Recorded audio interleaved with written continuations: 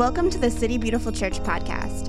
Thank you for taking the time to join our family as we strive to live together in heavenly reality.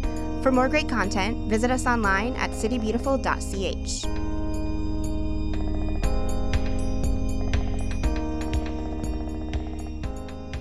Look at that hair. It's great. Well, welcome everyone to City Beautiful Church. We're currently in a series called A Pilgrimage of Unfolding Grace. And what we're doing is just kind of inquiring of the Lord, like what is my calling? In the same way that we all have the same identity in Christ, but different personalities, we all have a common purpose as Christians, but our calling is the unique way that we fill out that purpose. And we're looking at it through the lens of story and personality and gifts over the next few weeks. And I'm really excited today to be with my friend Shav. You know him. You love him. Yeah. Give him a warm You love welcome. him, right? No. When we'll do personality next week, we can talk about your need for affirmation from people. Absolutely.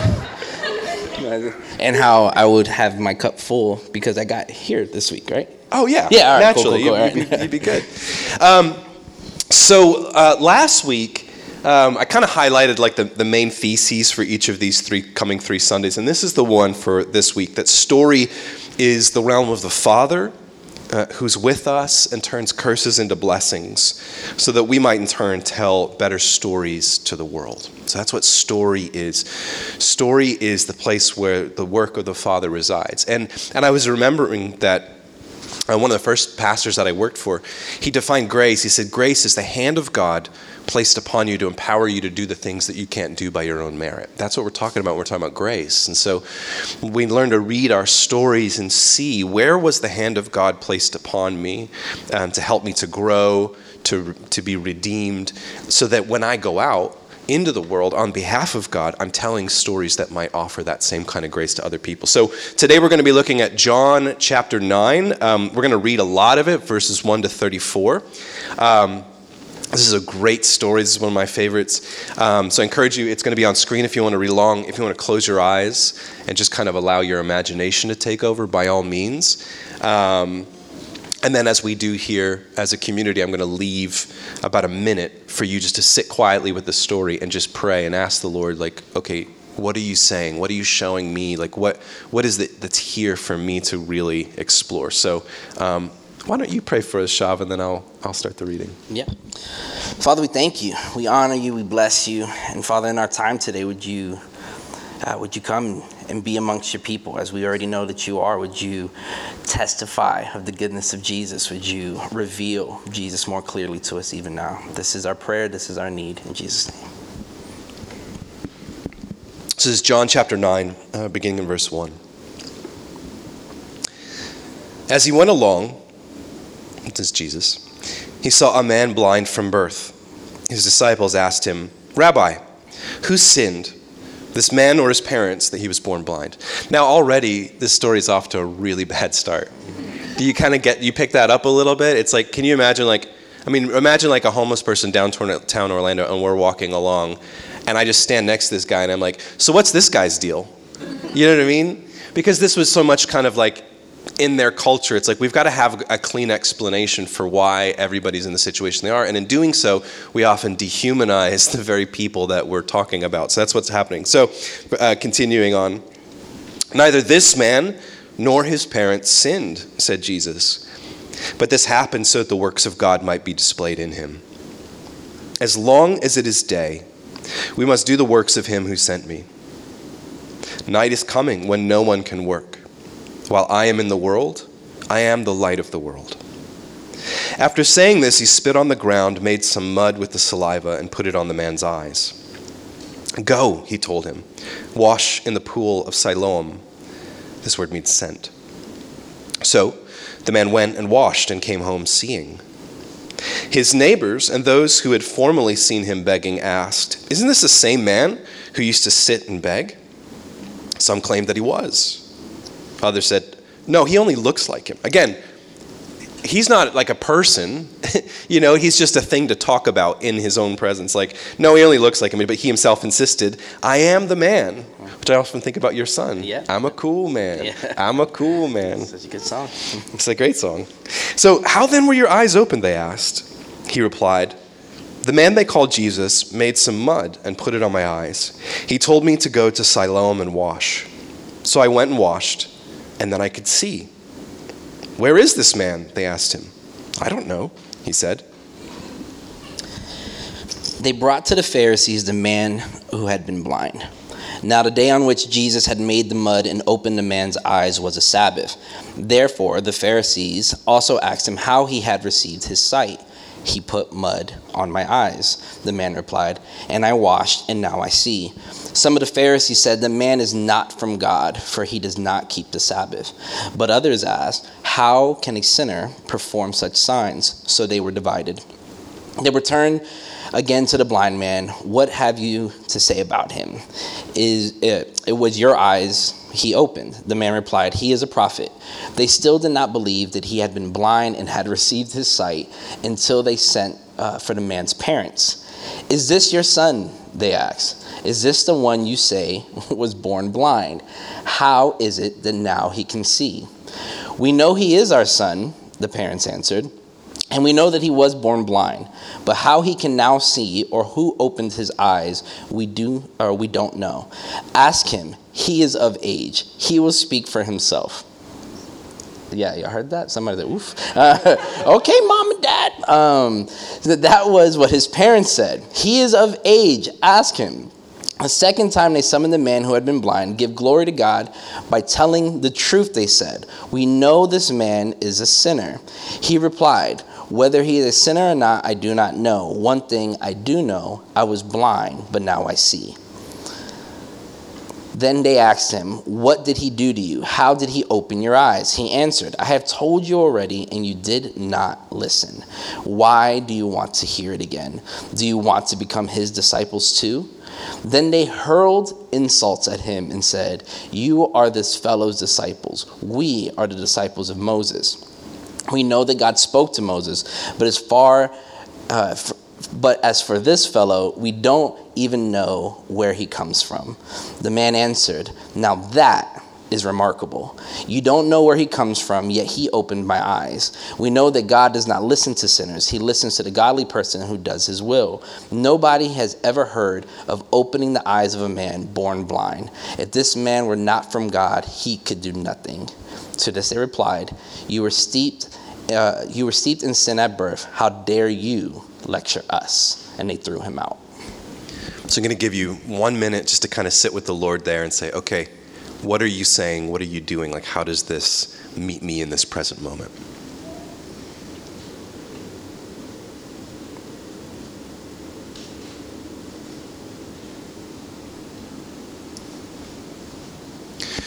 I really love this story because I think it beautifully highlights what we're talking about today, that we follow and worship a God who turns curses into blessings. And that's what I've said is kind of what we mean when we talk about the sovereignty of God. That a lot of times when we think of sovereignty, we mean like God is in control, which means God makes all things happen, right?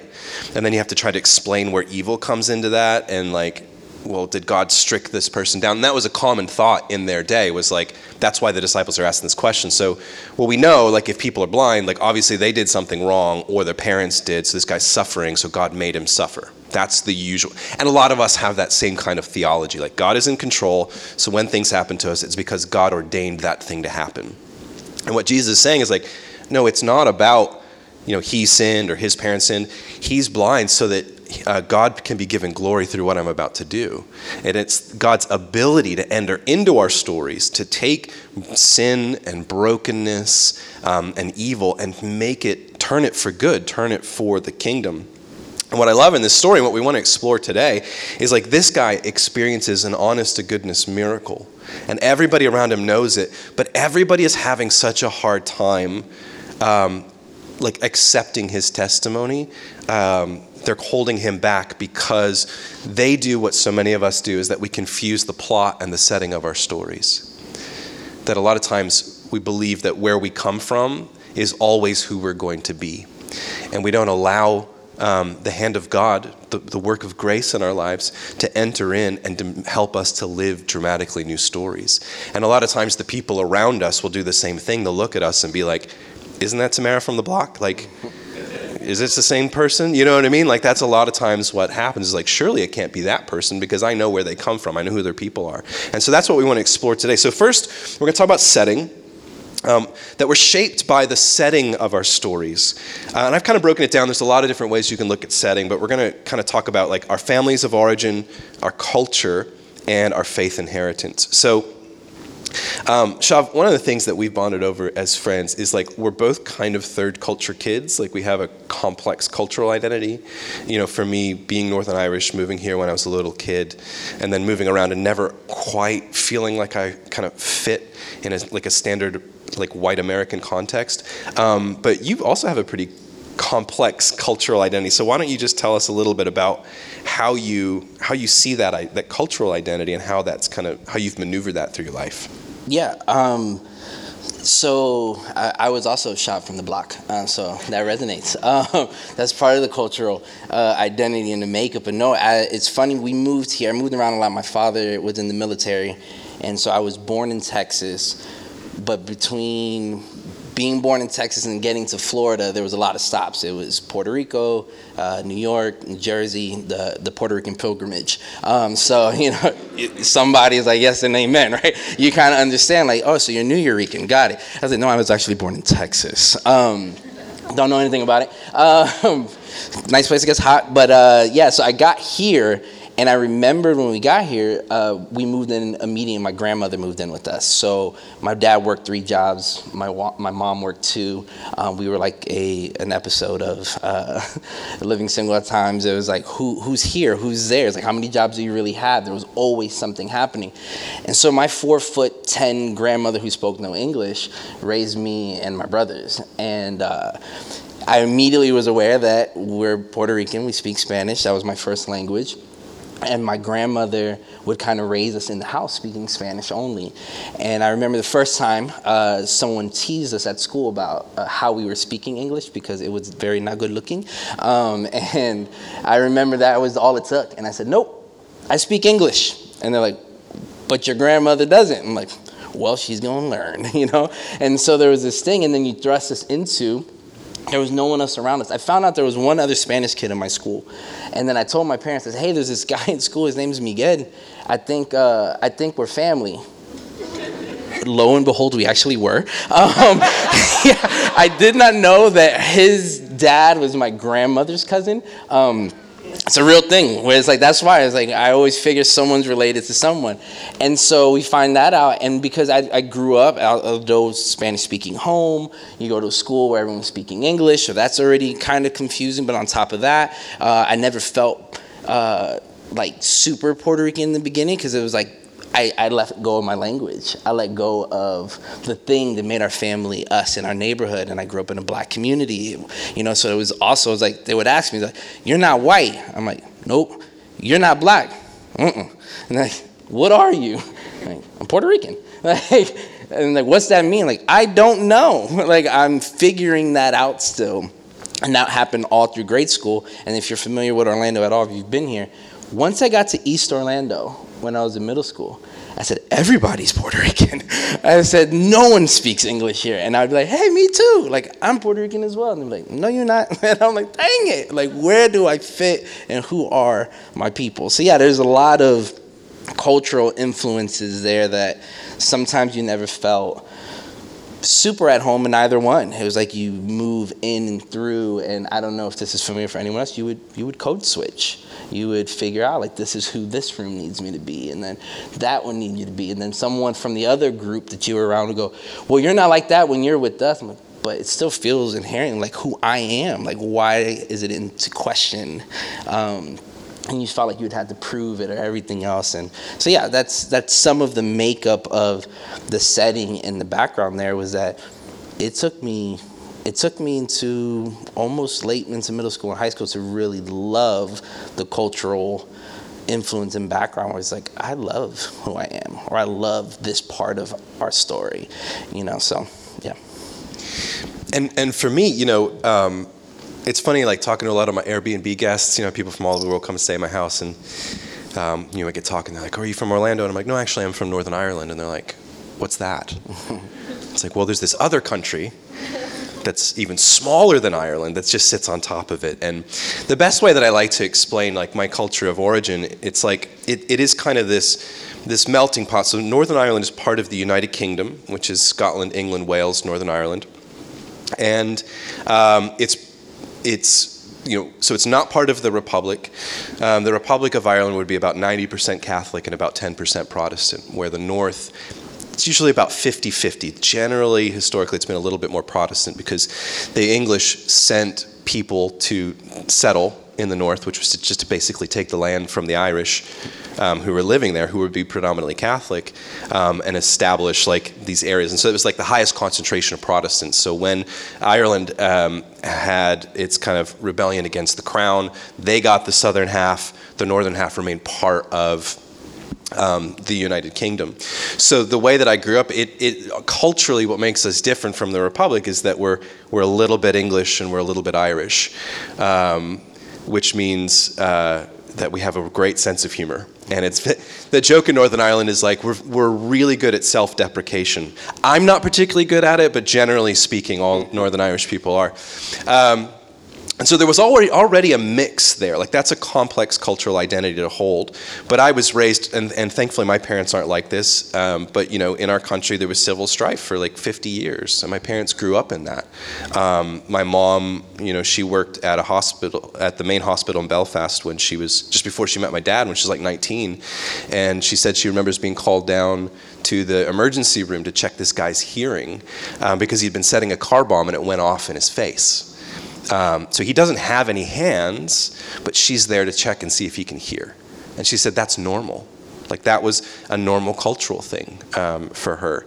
My dad, every wall has, I remember my earliest memories of our church in Northern Ireland is like high walls with barbed wire on top of them and pieces of glass because the Catholics were going to come and, throw bottles over whatever, so I associated church with that growing up.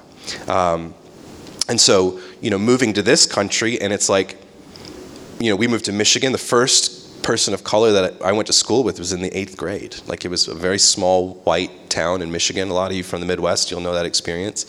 And it was strange because it's like we kind of spoke the same language, but there was some nuance there and different words that we'd use, that like, fries are chips and chips are crisps, and you have to learn how to look the different direction. So as I always felt disoriented as a little kid, especially because I couldn't really reconcile that. And like many of you know Lauren, we talk about it all the time. Like people always like poke fun at her for her accent. She's also from Northern Ireland. Her accent's worse than mine ever was. Good grief, poor girl. But like, I get triggered when I see people like telling her, like, say this word, because that was my childhood, and you're like, ugh. So I remember kind of processing this with the Lord like 6 years ago, and I was like, I always feel like I'm like 3 feet to the left of where I'm supposed to be. Like I'm close to being in the right place, but never quite fitting. And, I think that's what's so key about, we oversimplify ideas like culture of origin or our faith of origin or whatever and just say, I'm this. Because as human beings, we love to categorize each other, right? Well, what are you? It's like we have this other joke in Northern Ireland. You go, what are you? Are you Protestant or Catholic? And you say, well, I'm an atheist. It's like, okay, well, are you a Protestant atheist or a Catholic atheist, We love to categorize one another and put a label on each other that says, this is who you are. But the reality is many of us have a complex setting. And what we find in this story, like this guy has this cultural setting, like he's known for this thing in this place, and when Jesus performs a miracle in his story, they go, no, but you're from there. Like that's who you are. I can't reconcile with this new thing. Which brings us to the second part, I think the more dynamic piece, that the plot of our stories takes shape when we open up to allow God to bring health, or to bring healing and redemption.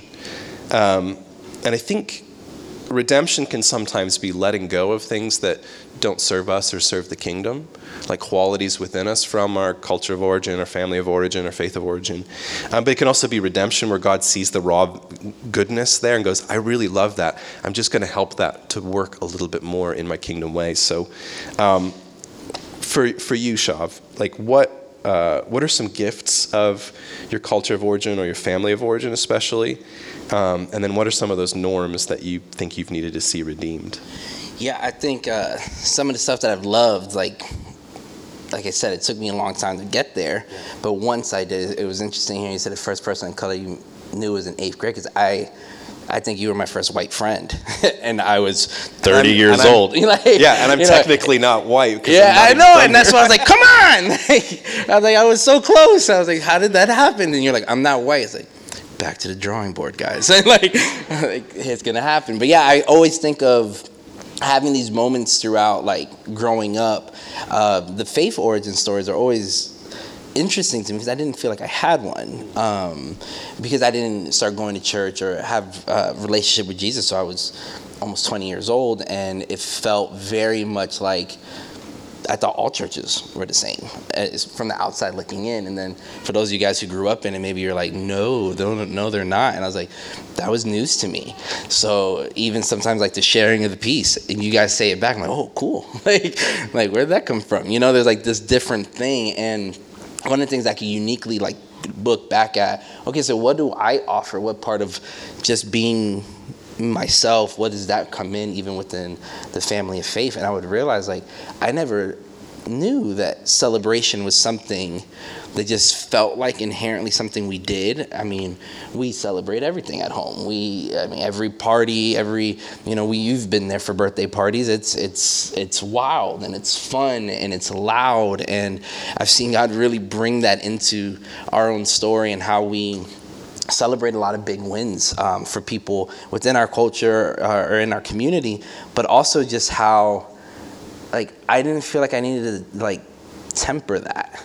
Like, no, I there's a lot of energy. Like, it's taking everything for me to sit in this chair right now. I'm like, I want to move. I want to get up. I got to go, you know? And, like, some of that, I noticed, like, that comes into things that I've really enjoyed. I tell you all the time, I feel like God's gift to the body is he sent Latinos to show you hospitality.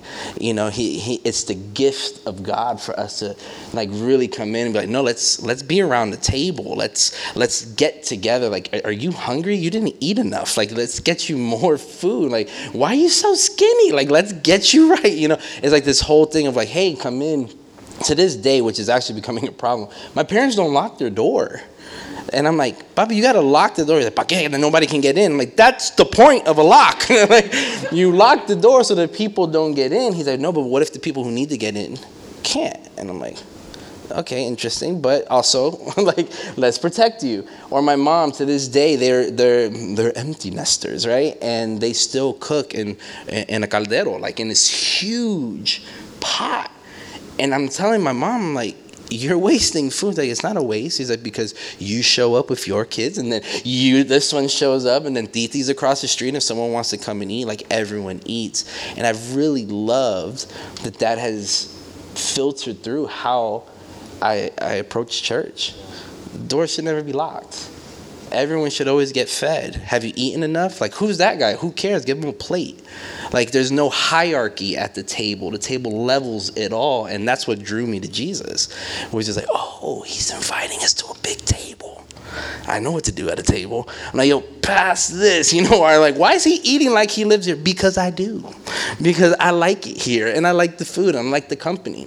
He's acting like he runs the place. I feel comfortable here.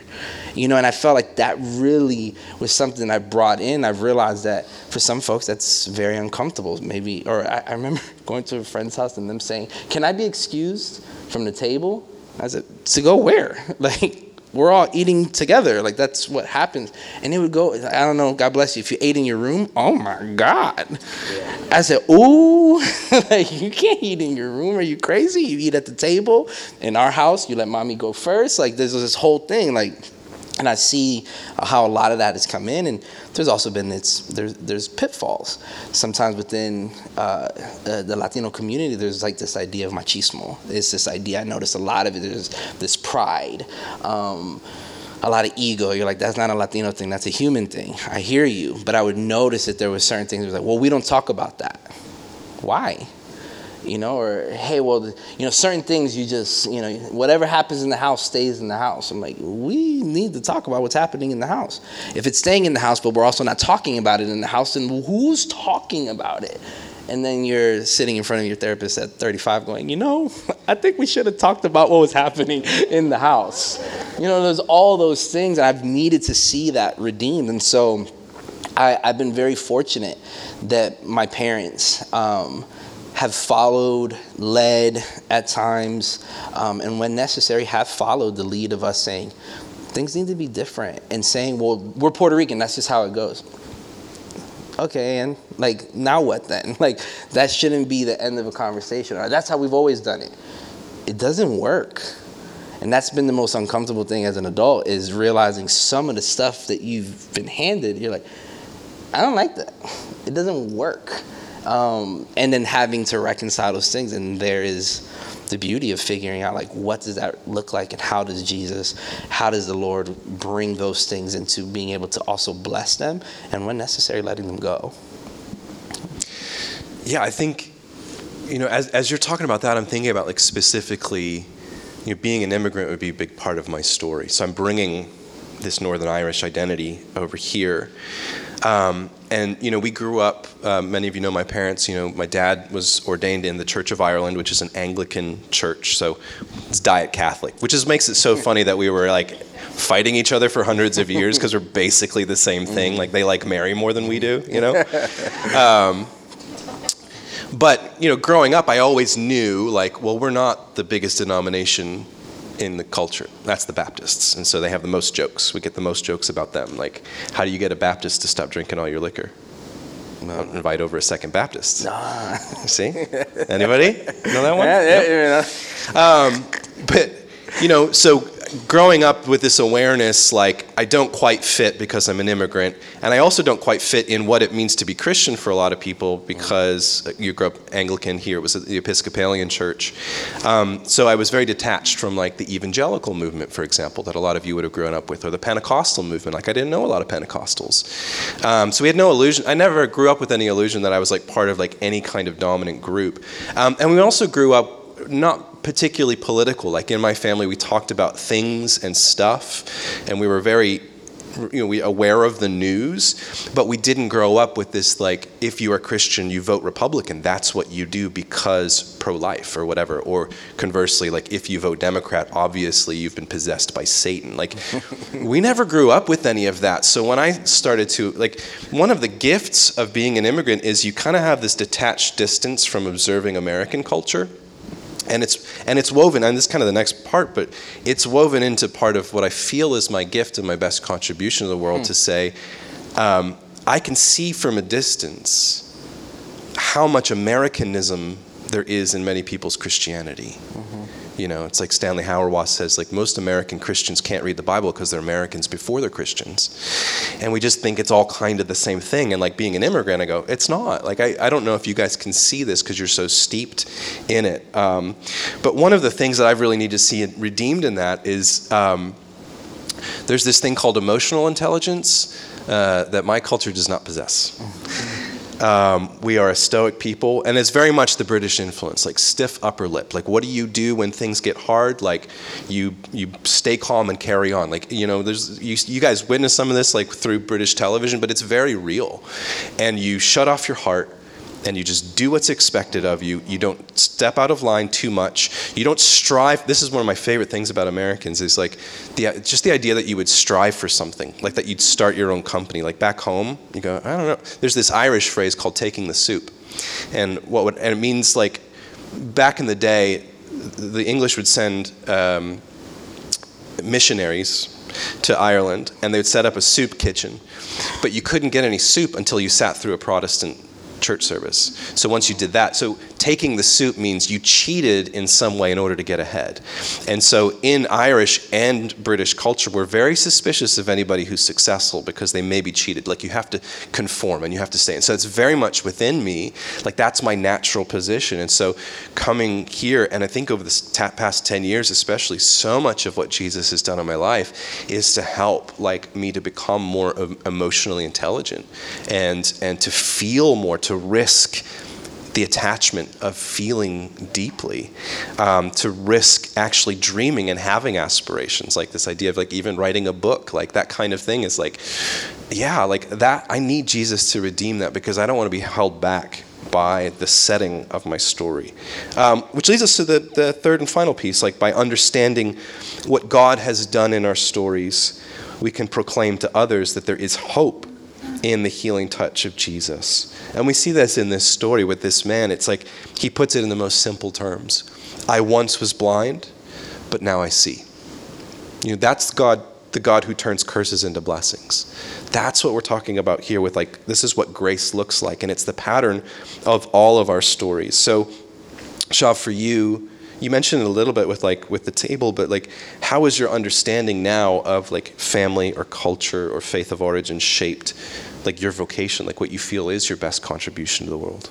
Yeah, I think it's at the root, it's at the bedrock of not only what we do in our ministry, but just how I show up in the world, which has been really beautiful. I know we talked about this in the podcast, but like, it feels like rhythm. It feels like rhythm feels like the most sure thing that I can offer as best as I can explain. Like, quick salsa lesson, real quick. All right, a clave. Does anybody know the clave for salsa? No, it's the rhythm. It's the cadence, kind of like in disco, 4 to the floor for you music folks.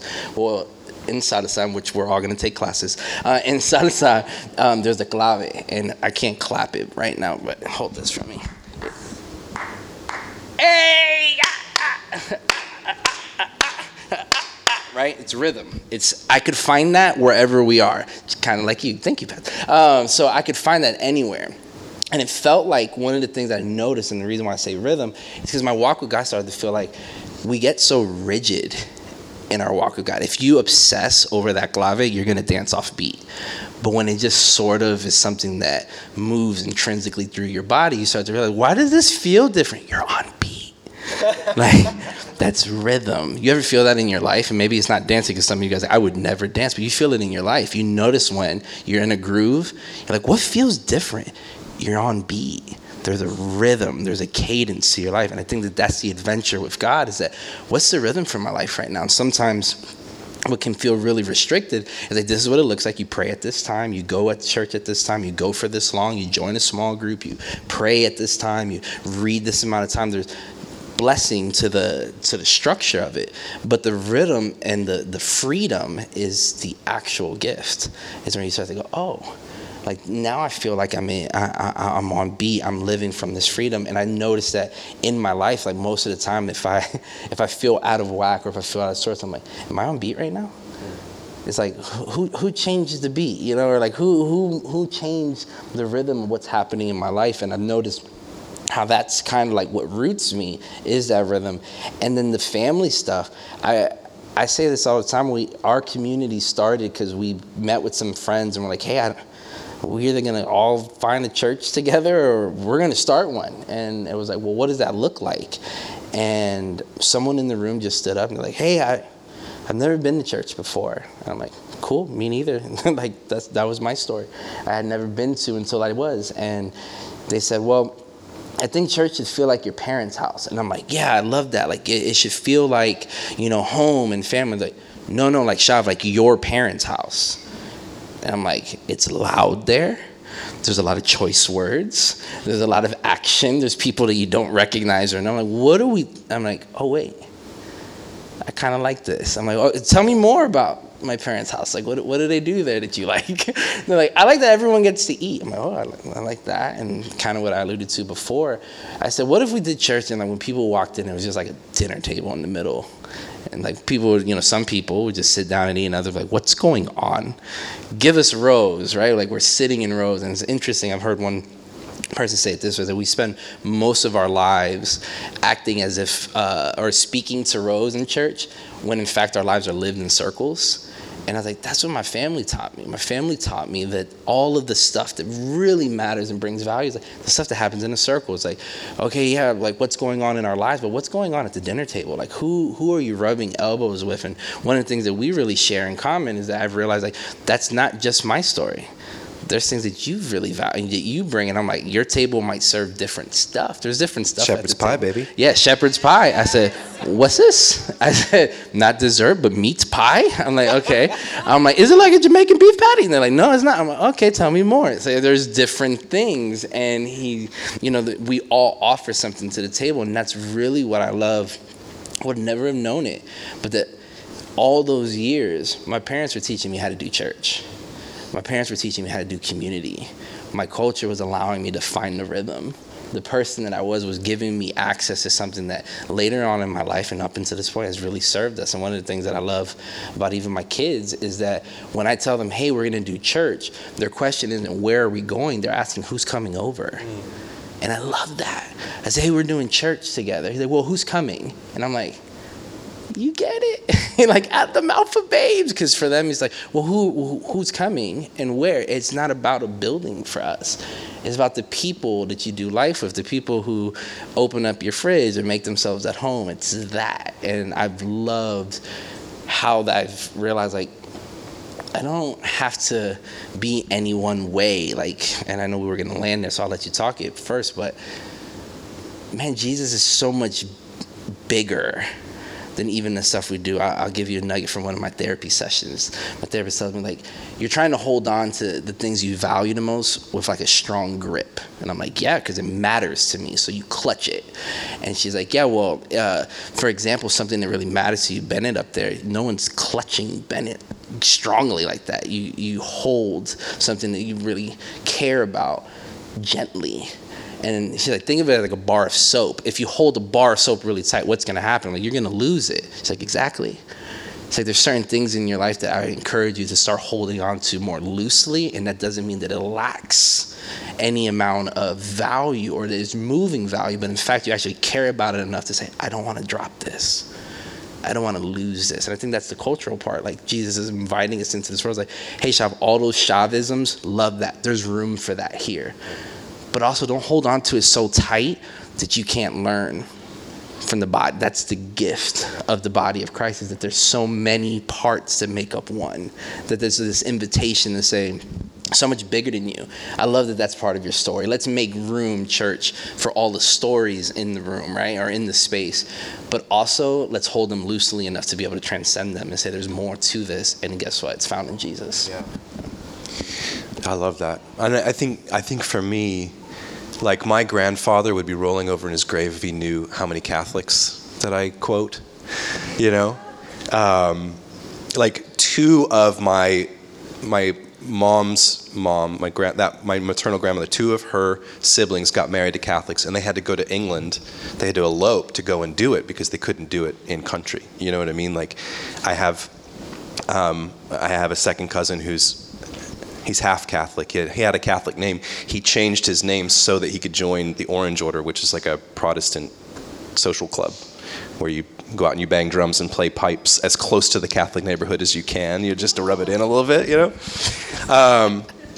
But one of the things that I've recognized, especially out of my story and more like personalities we'll talk about next week, is like, man, like, God has given me a heart for reconciliation. And reconciliation means to bring things together. Literally, the word means to be made friends again. And so when I look over my story to see the grace of God, I see, like, him bringing me to a point where I just got to this place of, like, man, if something leads me towards Jesus, I want it. If it's Catholic, if it's Orthodox, if it's Pentecostal, if it's Lutheran, like, I want it. I'm not interested in the borders and those definitions and being stuck inside of my own Anglicanism, just saying, well, this is the one true church, and like, I'm not interested in that. But also being an immigrant coming to this culture and saying, like, I want all of these things together. Like, y'all, the amount of, like, pastors that I talk to and they want to ask about our church, and especially the political makeup of our church, and I tell them, I'm like, all my liberals think they're the only ones, and this is a church full of conservatives, and all my conservatives think that they're the only one, and it's a church full of liberals, and I love that. If y'all started talking to each other a little bit more, you'd find out that's not true, but, like, what we're doing is incredibly rare. Yeah. Because churches in this country have chosen sides. Yeah. And they said it's more important that we have a conservative Jesus, or it's more important that we have a liberal Jesus, then we genuinely see exactly what you're talking about. Like every person, every story there's no story that's outside of Jesus that he goes, I can't do anything with that. I can't do anything with those people. Yeah. And for us to take that really seriously, where Jesus starts to bring down those dividing walls of hostility within us. And that, to me, that becomes part of the way I see the world is through reconciliation and the bringing together of these things that in our human prejudices, we have erected these dividing walls and said, oh no, not those people. Oh no, not that way of doing Christianity or whatever it is, and saying, no, I think it all belongs. So we want to turn it on to you guys. We said like this series, we want it to be a way for you to kind of start gaining some language for what your calling might be. So I want all of you to take out your phones and start up a new note. I encourage you to have a note for this entire series. And there's kind of two parts to this reflection. The first, you're just going to take an inventory of the setting of your story. You could focus in on just one of those or a couple. I'm going to give you about 2 minutes for this one. Maybe it's your family of origin. What are some of the family commandments that you intuited growing up? Maybe it's your culture. Everybody has a culture, but there would be things kind of in the air, that shaped who you are. Or maybe it's your faith inheritance, whether you grew up in the church, you came to Christ later on, you came from a different religion, whatever it might be, just to know that that's there. Like nobody comes to Jesus purely objectively. So I'm going to give you 2 minutes to consider that, and like what's one quality that you want to carry with you that you're like, I think this belongs in the kingdom. And what's one thing that you want to redeem and go, I need to hold that a little bit more loosely because I think that's something that Jesus wants to bring healing to. And then we'll move on to the second piece. So I'm going to pray. I'm going to give you 2 minutes for the first piece, and then I'll call us back for the second. So, Lord, I thank you for the incredible diversity of stories that are in this room right now, that we've all come from somewhere. And you look upon those stories and you see something that you can work with. Whether it's to bless things and to amplify them, or it's to take some raw materials of our stories and to redeem them and to make them work for the kingdom instead of against us, where we feel trapped or stuck that we can't change, like we're only ever going to be these particular labels. And I pray, Lord, that you would teach us, as Shav is sharing, to hold what we value loosely, more tenderly, because it matters to us, that we won't choke the life out of our stories because we're so afraid that someone's going to take it from us, but that we really allow your light to shine, to show us what to bless and what to offer up to you for redemption. So speak, Lord, for we're listening. I'm going to set a timer for 2 minutes.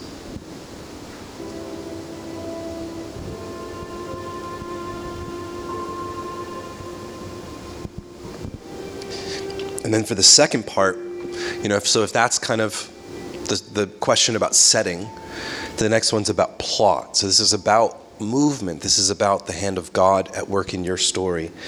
So thinking more about, this man in this story when he says, I once was blind, but now I see. Number one, as you look over the darker themes of your life setting, what are one or two internalized messages that you've lived out of? Did this man sin, or his parents? Like, isn't this the guy who sat the wall? Those kinds of things. Maybe it was a message from your family of origin, or a culture that says, well, you're just supposed to be this. Like some kind of one of those darker messages that has, that you lived out of in an unhealthy way. And then what specific attribute of the character of God has been most precious to you as you've opened your story to God's healing touch? So for example, maybe your story is one marked out by rejection. You felt a constant rejection, and it was God's acceptance of you that brought healing and salvation. Maybe you felt overlooked or abandoned or unseen, and it was the tenderness of God to see you, to call you by name. There's different ways of looking at that, and what is the redemption that you found? And then thirdly, my challenge to you would be, can you put it in that same format as this man who was born blind, to say, I once was this, but now because of the grace of God in my life, this is where I'm at today. So I'm going to give you about 4 or 5 minutes to work through this one.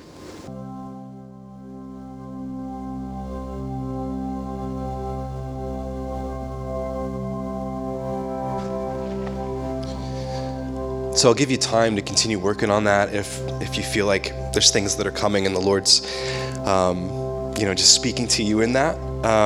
But if you're ready, I want to invite you to stand as we step into a time of worship. I think sometimes this idea of salvation is communicated to us that it's so uniform.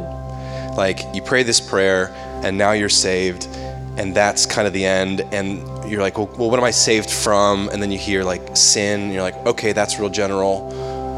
Like, well, what does it mean to be a Christian? It's like, well, to follow Jesus. You're like, okay, yeah. And it's when we really begin to open up our individual stories and go, what does salvation actually look like to me? Like, where have I come from? How has Jesus entered into my story and looked me directly in the eyes and said, this is what I'm doing for you. This is how I want to set you free. This is how I want to bring you healing. And the more we begin to name it, we go, oh my goodness, like this is what salvation has looked like in my life. It's not this kind of uniform plug and play cookie cutter Christianity, but it's really embracing our own stories. And then we begin to realize, oh my goodness, like here are the specific ways. Jesus never heals the same way twice, right? Like when we see this in the Gospels, like it's always different. It's like he just knows us, and he comes up and it's like, well, for one person, he's like, do you believe I can do this? Because that person needed to be asked that question, I think about two of my favorite healing stories, like the woman who's, been bleeding for 12 years, and she reaches out and she takes from Jesus. Like she's aggressive, right? She's taken it, and he's like, that's awesome. But then there's the other guy, and he comes up and it's like he kneels in front of Jesus. He's a leper, and he's just like, Lord, if you're willing, you can make me clean. Like he's so broken, he can't even ask. And he's like, yeah, you got it. You know what I mean? Like his healing for you is so particular, and it's so tender to you and your story. And the more that you begin to open that up, the more you receive that grace in your life that says, this is the journey that I'm taking you on. And over time, as you articulate that story to yourself, then you begin to turn out to the world and you see other people who are living similar stories, and you go, hey, I once was blind, but now I see. And there's an authority when you speak out of what you have experienced with Jesus, that there's no amount of weekend seminars or classes that you can take that give you that kind of authority. Like it comes because it's something that you've actually lived. And you can be like this man where you stand before the Sanhedrin and you're like, this is what I can tell you. This is what happened in my life. Take it or leave it. You know what I mean? So this week we're going to be continuing to bless this idea of story, that God turns curses into blessings. And as we worship, I just want you to be open to continue to let the Holy Spirit speak to you about your particular story, the setting of it, and the plot. So Heavenly Father, we thank you that you are a God who turns curses into blessings, that there is no culture, there is no family of origin, there is no faith of origin story that is outside of your love. But you look upon all of us, what we have experienced in our lives up to this point, where we've come from, and you see things that you can work with, whether they just need to be amplified and glorified and brought into the kingdom, or they're things that maybe need to be disassembled or disentangled because they're holding us back, that we sometimes hold ourselves back by our own setting. And Holy Spirit, I pray that you continue to speak to each one of us and say, this is what this story has looked like in your life. This is what grace has looked like. Here's where you were, and here's where you are today. And I pray, Lord, that you would give each one of us vision of where it is that you want to take us tomorrow. What's the next thing that bears redemption in our stories? What's the next part of our story that's still kind of enslaving us or holding us back or keeping us small, that you say, I want to set you free from that? Lord, I pray that you would give each one of us a vision, a map for what this continual salvation of our lives looks like, so that we might tell good stories to the world around us in a way that it makes you known that you are a God who turns curses into blessings. So bless us, Lord, as we bless you. In Jesus' name, amen. Let's worship. A second time they summoned the man who had been born blind. Give glory to God by telling the truth, they said. We know this man is a sinner, which is great because they've already decided they think they know who Jesus is. They've already boxed him and they've already said, no, he's the totality of his own story. He can't move past that. The man replied, whether he's a sinner or not, I don't know. One thing I do know, I was blind, but now I see. I hope you recognize, for many of us, especially I think who grew up in the church and we're so used to these words like grace and salvation and all these things, like there's such power when it has specificity to our individual stories. And it's the same God, it's the same Spirit, it's the same Jesus who meets each one of us in whatever that was, who redeems our cultures of origin, who redeems our families of origin, who redeems our faith journeys, whatever they might be, yet still brings us into this new family of God, where we say the thing that binds us together isn't just our cultural affiliations or that we have the same background or that we talk the same way or we look the same way. The thing that binds us together is Jesus, and that we take that so seriously that we put that above every other dividing wall of hostility that humanity insists that we're meant to maintain. That we live this radically different way because we are the family of God and that we've been given one another as brothers and sisters. So my encouragement to you this week is to spend some time in prayer, journaling, and saying, Lord, in my story, how have I already seen this transition from being blind to seeing? But are there things in my story that I still haven't opened up to you, that I've still held too tightly, things that I value out of my worldview, out of my family, out of my culture, whatever it might be, that I'm holding on to so tightly because I'm so afraid that if I let this go, it might not define me anymore, that I actually need your healing touch to open it up and to say what actually is of you and what is not. So that's my challenge to all of you this week. I still have more copies of the book for sale out there in the lobby. By all means, go and get one, please. I need to get these boxes out of my house and get in the top selling list, so that's not gonna happen. I gotta compete with John Mark Comer, come on. That'd be nice. But by all means, go grab a book. Next week, we're gonna be focusing in on personality. So if you would extend your hands to receive this benediction from my own heritage, an ancient Irish blessing. May the peace of the Lord Christ go with you wherever he may send you. May he guide you through the wilderness. May he protect you through the storm. May he bring you home rejoicing at the wonders he has shown you. May he bring you home once again through our doors. Amen. See you all next week.